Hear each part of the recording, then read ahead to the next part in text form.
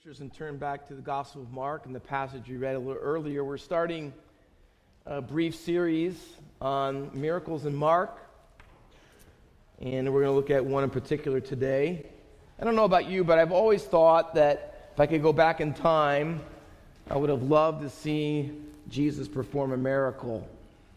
I think feeding of the 5,000 would have been spectacular, just to see one little lunch, so as it were, all those things that Jesus multiplied, probably more like 10,000 people if you include women and children. Of course, I don't know, it would have been just as equally as great to see Jesus walk on water. I think that would have probably blown my mind to see him do that. But I'm thinking perhaps greatest of all would be standing at the tomb where he told Lazarus to come forth. Amen, right? So he came out of the grave and rose from the grave. I think that would be one of the best of all, but there's a lot of them. In fact, it's worth noting, Jesus said there were 18, he did 18 different miracles or exorcisms included in the Gospel of Mark. But here's the thing, most notably is that almost all of them are in the first half of the Gospel.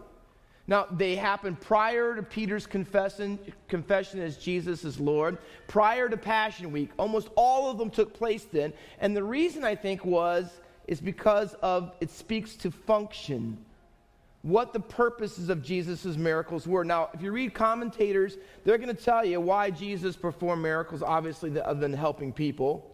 They authenticated his identity as the Messiah and the message he did. It was a platform for unbelievable teaching that he could follow up a message with a miracle. It was to demonstrate the nature of God's kingdom and what his kingdom was really all about. But you know what? In the long run, or I should say in short, Jesus and all of his miracles that he did demonstrated his connection to God. In our text today, I don't know if you noticed, but in the text there are 4 of those miraculous things Jesus did in a row.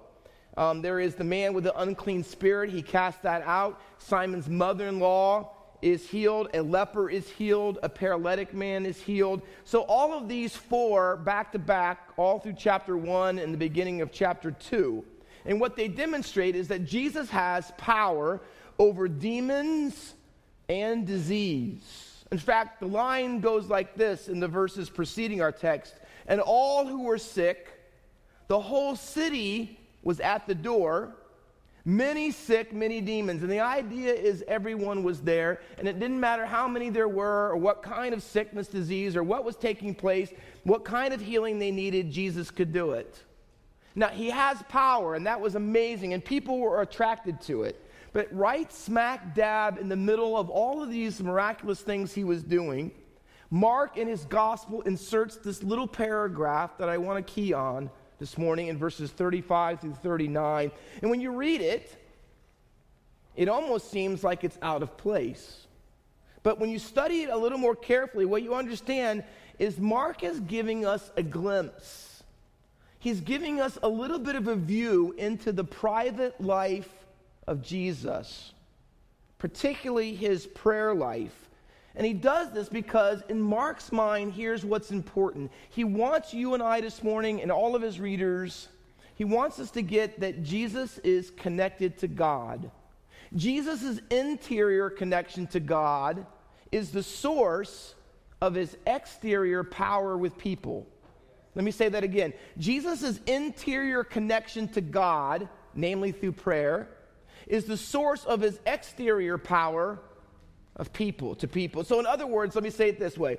His prayer connection is the key to his power connection. Jesus' interior connection to God is connected and linked to be able to heal people. He gets the power from God alone in prayer. See, the two things are connected. His interior life and his exterior life. Is that true of you? See, does your exterior ministry to people in the way that God uses you, is it a demonstration of a powerful or a powerless interior connection to God? So I was thinking this week, and I wanted to ask you the question as a church. What kind of church would we have to be to embody the ministry of Jesus. I mean, to really touch people's lives, to see them change for eternity, to make an eternal, forever difference. What kind of church would we have to be to have the ministry of Jesus like he had in the lives of others? You know what the answer is? We would have to be a people whose interior life and exterior life were connected to God. So I wanted this morning to take this text, and I want to just unpack them, both of them, and see what it was like in Jesus' interior life and how that connected his exterior life and some of the lessons that we might learn from it as a church. So let's do one at a time. Number one, in verses 35 through 39, Jesus' interior life. And here's how it starts, verse 35. Rising very early in the morning while it was still dark. See, those are redundant statements. See, early in the morning, while it's still dark, it's an explanation, but it's a detailed explanation. Mark wants you to know that Jesus got up before everybody else did. In fact, you'd probably say somewhere around 4 or 5 in the morning. Now, that may not seem like a big deal per se, but let me tell you what his previous day was like. His previous day, in the verses preceding this paragraph, he had an absolutely full schedule from beginning to end. In fact, look at verse 32. It says, he was doing all these things, casting out demons, performing miracles, it said, that evening at sundown. So sundown was probably somewhere around 8:30 to 9 o'clock at night. All day long. All day long. He was teaching in their synagogues, it says, in Capernaum. A day around lots of people. The whole city at one point was standing outside of the door of the house that he was at. Capernaum was a city. It's been excavated. I got to go there in Israel. Probably be about a city, about 500 to 600 people, which was a lot of people to be standing outside of someone's house. Capernaum was a place that Jesus had as his headquarters, so he wasn't a stranger there. Everybody knew him. They all wanted to get close to him. They all wanted to touch him. He heals Peter's mother-in-law, and then he heals people who were demon-possessed. He had people who had diseases, and then he was right at the house next door. And believe it or not, that's accurate, because literally from here to that door, that's how far Peter's house or mother-in-law's house was from the synagogue. They still have the ruins there, and I was able to go to both of them. Jesus is healing and teaching and preaching all day long. We know from Matthew 8, when Jesus healed a woman who had an issue of blood for 12 years, he said, "Who touched me?" In a crowd, power has gone out of me. You know what that means? Every single time he did something miraculous, he felt it. It moved him. See, he wasn't just God. He was the God-man. Imagine literally hundreds of people being healed, touched. See, he had time for the crowds. He had time for Simon Peter's mother-in-law individually. It was an all-day affair. He expended himself. He was exhausted. His day planner was maxed out. We might say he was schedule overload. That's what he had. Now, with that, read those words again in verse 35. See, early in the morning, while it was still dark, see, he went out to a desolate place, it says, and prayed. And you know what we would say? What? You mean he didn't even sleep in? I mean, he didn't sleep in a little bit? No, I mean, he didn't just say, hey, that was a big day yesterday, that was great, I'm skipping today, right? No, he didn't say that. See, he got up early to pray. He didn't just get up and pray. He got up purposely, early to pray. How early? Well, if he'd gone to bed maybe at 10 or 11 o'clock at night, he got up at 4 or 5 in the morning that early, while it was still dark. While everybody else was sleeping, Jesus got up. You know why? Because that is what his interior life was like. He got up to pray. Jesus made time alone with God a high priority in his life. See, he had an incredibly hectic schedule, more than anybody else, but he was not too busy to pray. Listen to this. No matter what, no matter how tired he was, no matter how he felt, no matter what everybody else was doing. See, I find it interesting. In Mark's gospel, there are 3 times Mark pictures Jesus in prayer. One of them is our text at the beginning of his ministry. Another one is in chapter 6, after the feeding of the 5,000, Jesus prays. The third time is at the end of his ministry. So at the beginning of his ministry, in the middle of his ministry, at the end of his ministry, in the Garden of Gethsemane before he goes to the cross, Jesus is on his knees talking to his Father. Why does Mark do that? Why does he have it at the beginning, in the middle, at the end of Jesus' ministry? Here's why. Because he wants you to see what drove everything in Jesus' life. He wants you to be able to see this is how he healed people. This is how he cast out demons. This is how the ability he had to humble himself and to bear the cross when and it felt like in his humanity that he didn't want to. This is how he was able to take the sin of the world upon himself. You know how he did all that? On his knees. See, that's the power. Mark wants us to know it's his interior life. It's what he is when no one else is looking, no one else is around, out in the desert place, out in the wilderness, see, on his knees talking to his Father. That's what Jesus is like, and he wants us to know that that's what it was necessary for his entire ministry, from the beginning to the end.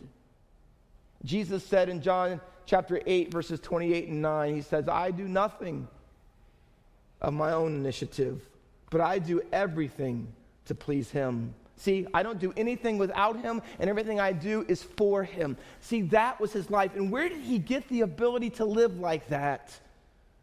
In prayer. He didn't do a miracle without God's help. He didn't speak a message without God's help. He did nothing independent of God. That's what Jesus was like on the inside. It's the power that gave him the ability to do everything God asked him to do on the outside. He knew this. He lived this. And this is why the Bible says he went out to a desolate place. It's the same word, chapter 1, verse 4, about John the Baptizer. It's the word desert. It's the word wilderness. It's the same one used in this chapter 1, verse 12. It's the same one I just told you, verse 35. It also ends our section in verse 45, because the wilderness is a motif. It's a theme in Mark's gospel. It's where people go to know God. It's where Israel went for 40 years to really learn what their God was like. It's where Moses met the Lord at the burning bush. It's where he received the 10 Commandments on Mount Sinai. It's where Elijah did some of his greatest miraculous things that he did. And on throughout the Old Testament. See, the wilderness was where you went when you really wanted to hear from God.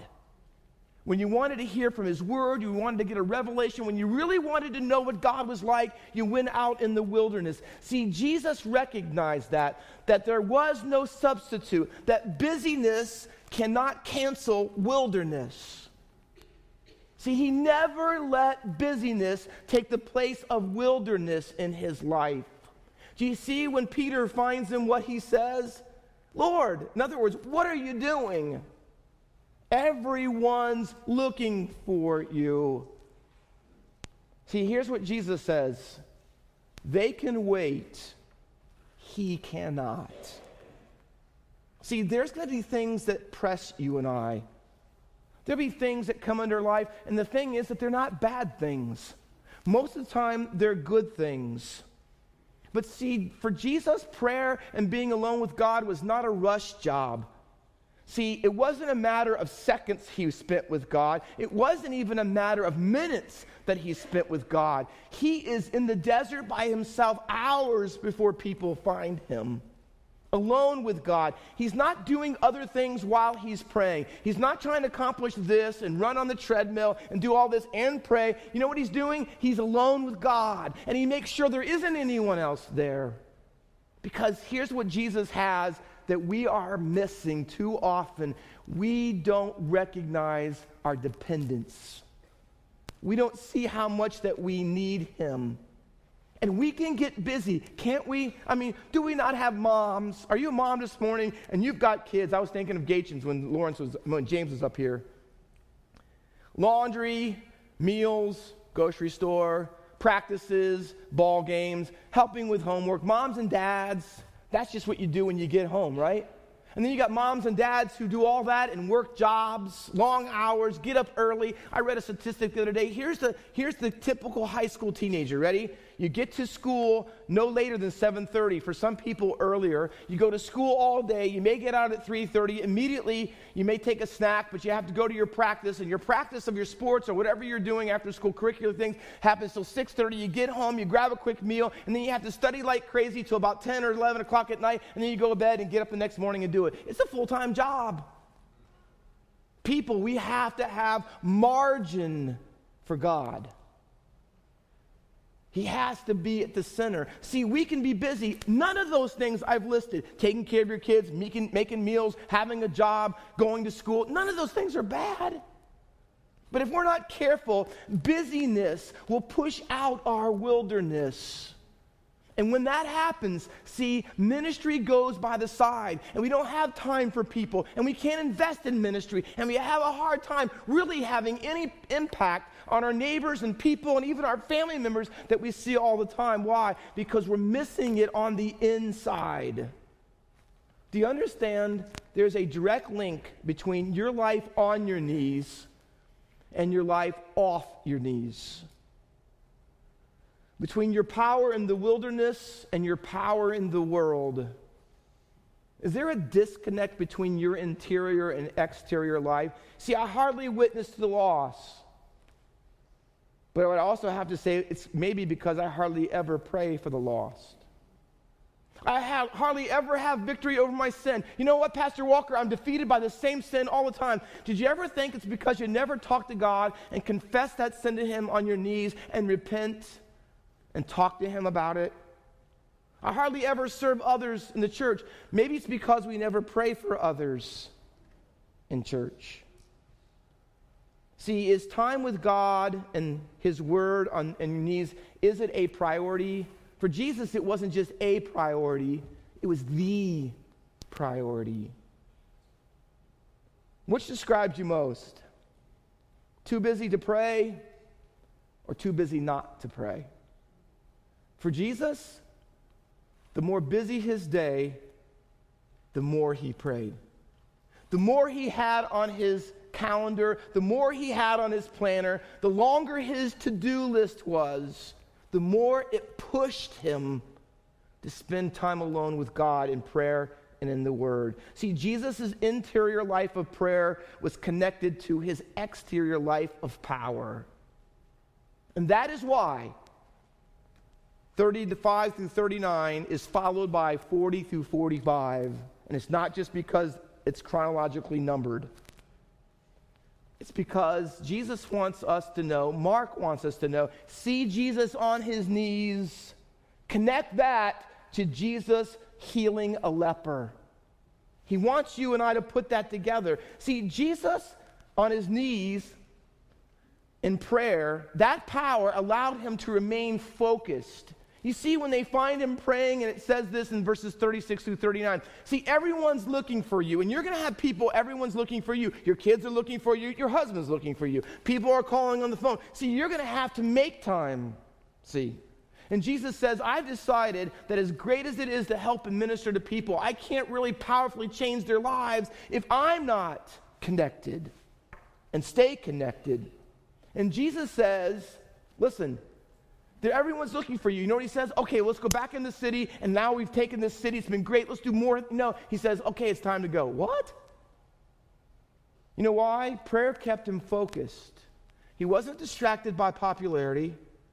He wasn't distracted by people wanting to hear from him. He even wasn't distracted by them eventually wanting to make him king. See, he was focused.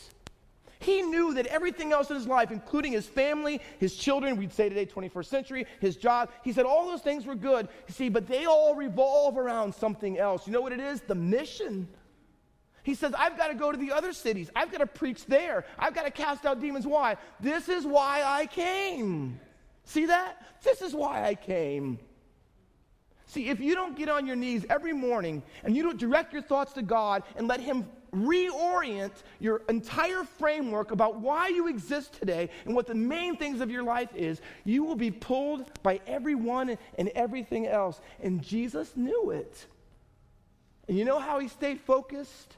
You know how he kept powerful on the inside so he could be powerful on the outside? He prayed.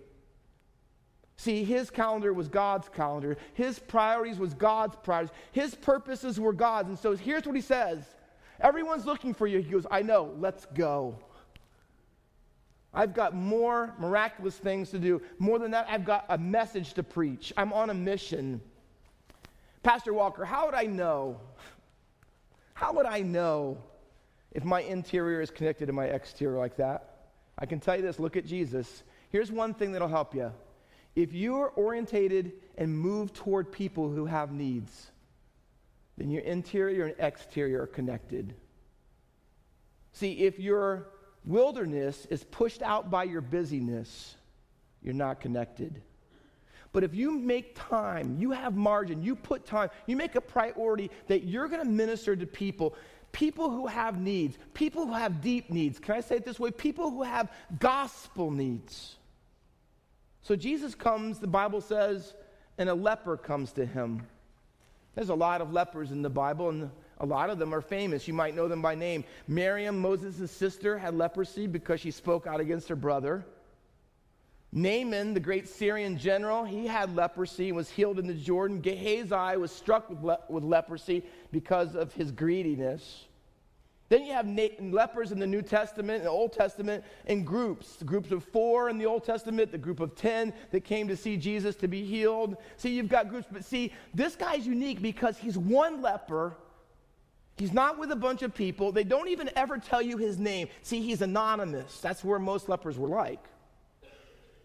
Old Testament protocol for leprosy, if you read it for yourself in Leviticus 13, you couldn't go and inhabit in places. In other words, if you had leprosy, it was contagious. You had to stay away from people. There was no intimacy in your life. And so it says he lived in desert places. If you ever came close to people in a public setting, way before you got close to anybody, you had to scream, unclean, unclean, until people got far away from you as possible. You had to wear clothes that were torn, purposely torn and ugly and outdated and everything else. Why? Because you had to draw attention to yourself so everybody would know who you were if they ever got close. You had to have your hair messed up at all times. You couldn't look, so you couldn't blend into culture. You had to look disheveled. You had to have all that. You had to wear, literally, a mask from here down. Sound familiar? See, there were provisions in the Old Testament. There were provisions that if you ever got healed, that you could be declared clean. But you know what? Everybody knew it's never happened and it's never going to happen, so everybody ignored it. But this man didn't. You know why? Because Jesus was there. See, now let me tell you, read the next verse, verse 40. Imploring him, kneeling in front of him. Do you get it now? The guy has been separated spiritually. He can't go to the temple. He's been separated socially. He can't go home. If he had a family, he doesn't anymore. Socially, spiritually, he is out there. Nobody wants to have anything to do with him. And he comes to Jesus begging him because Jesus is his only hope. This is his last chance for life. In order to get it, he is willing to break all the rules, and he does, because where Jesus is, what have we discovered? There's all kinds of people, right? Lots of people. He's coming into a crowd where a bunch of people are. He's breaking the rules. He can't do that, and so he's begging Jesus, and you know why? First off, because if Jesus doesn't do something, he may end up being stoned by all the people for breaking the rules. He's risking everything. He is coming to Jesus and saying, listen, I need mercy. Did you notice that he didn't ask Jesus and say, please declare me clean? He said, make me clean. Priests can declare me clean, but only you have the power to make me clean. See, he's asking Jesus to do something impossible, something miraculous, something that would go way deeper than anyone knows. But notice how he asks. With all of that in mind, how risky it was, his life was at stake, how desperate he was, this is his last chance. Notice he says, if you are willing. He doesn't say, Jesus, you got to do this. Jesus, you have to make me clean. He doesn't say that. You know what he's saying? Jesus, I trust you. I'd like to demand from you. I'd like to push you. I'd like to see if I can make you to do it. But I know this, all I'm worthy of and deserving of is your mercy. And even though I'd like to, I'm not going to tell you what to do. You see, the man comes to Jesus, and here's what he knows. I have to drop all my conditions for Jesus to make me clean. 21st century, I've talked to so many people who need the Lord. They're thinking about salvation. Maybe some of you this morning, they're contemplating it. You know what? I believe the message is right. I think Jesus died for me and rose. I get, you know what? And who wouldn't want to go to heaven? And I know I'm a sinner. I need forgiveness. But see, they have conditions. And I've heard them expressed like this. What's the Christian position on this issue? Because if I become a Christian, are you going to tell me that homosexuality is wrong and that abortion should be wrong?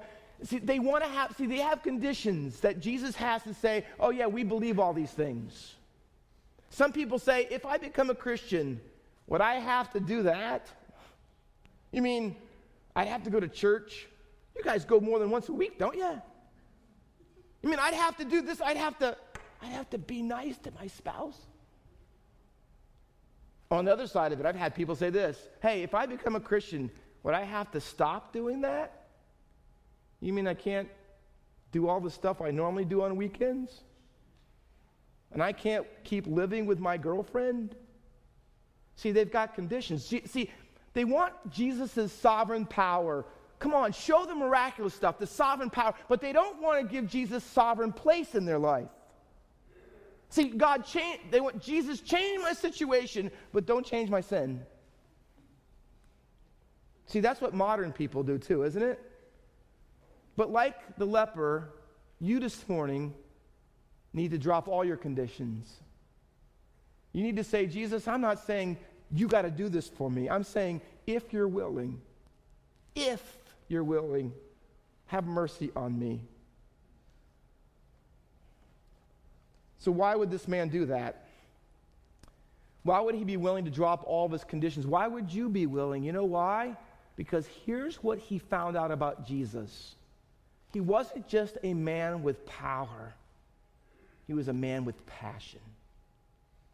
You know, Jesus did not have to heal the leper by touching him.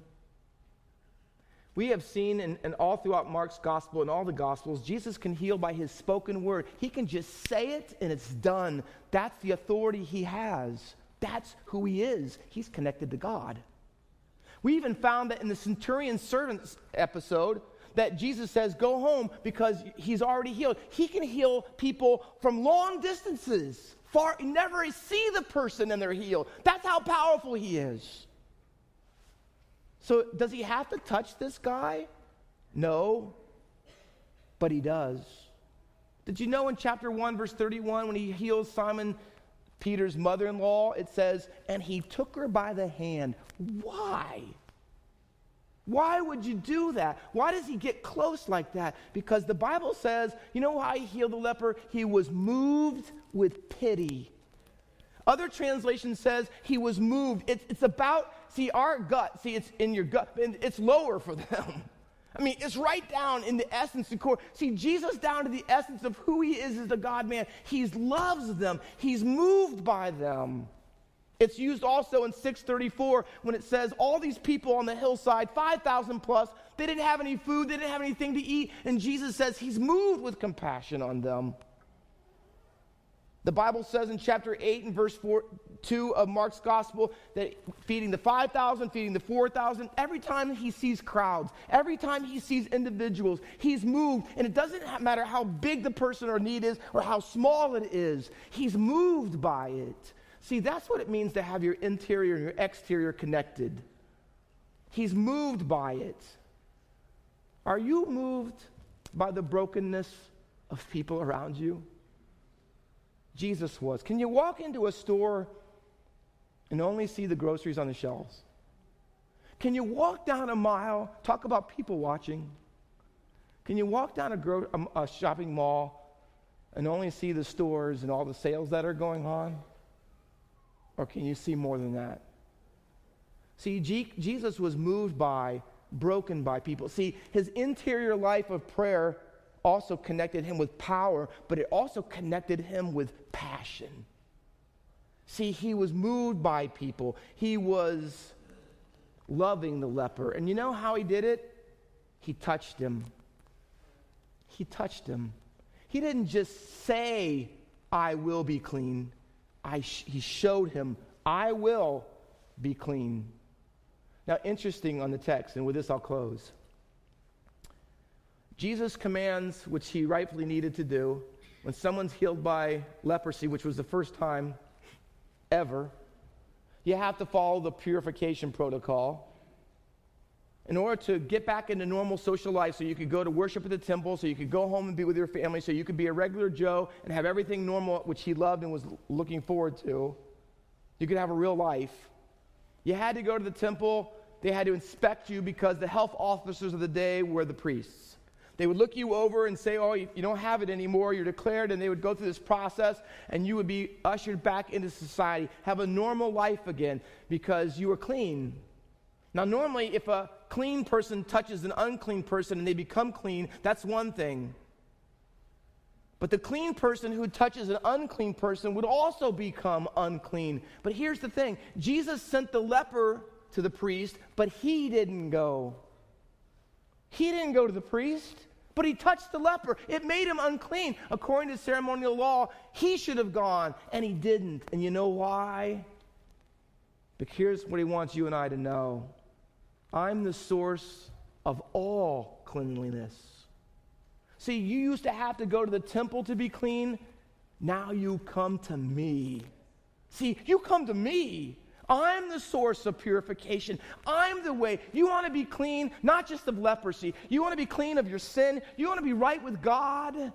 See, you come to me. All I have to do, I'll speak the word into your life. See, I can touch you. I can give you the gospel. I'll preach to you the real forgiveness of sins, and you can become clean. You don't need the temple. You don't need the sacrifices. See, my death and resurrection are going to take care of all of that for you. So here's what it means this morning. No matter who you are, famous or anonymous, we're all lepers. We're all lepers. We all have been separated from God and others because of our sin. And can I tell you this? Only Jesus can make you clean. There are a world of people, folks, outside these walls who need to be clean. They're desperate. And you know what they need? They need someone from Faith Baptist Church who is willing to get close, touch them, get in the middle of their mess, have a relationship with them. Not just say God loves you, to show that God loves you. See, that's what evangelism is. That's what witness. See, that's the mission Jesus was on and prayed to stay focused on. The question is that the mission we're on? Is that the mission you're on? Jesus wants you and I to realize you were once a leper. Now go touch some other lepers who can be clean. That's what he's looking for. That's what he's wanting. But you see, listen, you won't have the power to do that, and you won't have the passion to do that if your interior and exterior life, like Jesus, they're not connected. So you won't have that burden. You won't have that move. You won't be compelled like that. You don't get that just being a good person. You get that because you're connected to God, and you're connected every single day. See, Jesus is still here this morning, and he's offering this if you'll come to him. If you'll say to him, if you're willing, Lord, make me clean, he still will say, I am willing, be clean. If you don't know him this morning, if you're not clean, if you've never been forgiven, if you've never been to his cross, if you never recognize that he died and rose again in payment for your sins to make you clean, see, he's the only one. Not your church, not your righteousness, not your good works, not your money, not your sacraments, none of those things. See, he's the only source. But folks, that's not only true for the people who need the gospel this morning, but it's true for all of us. He's the only one. He's the only one that can give you the power and the passion to love and serve people like that. See, we all need to come, don't we? To give the gospel or to get the gospel. Either way, we need Jesus. Let's pray.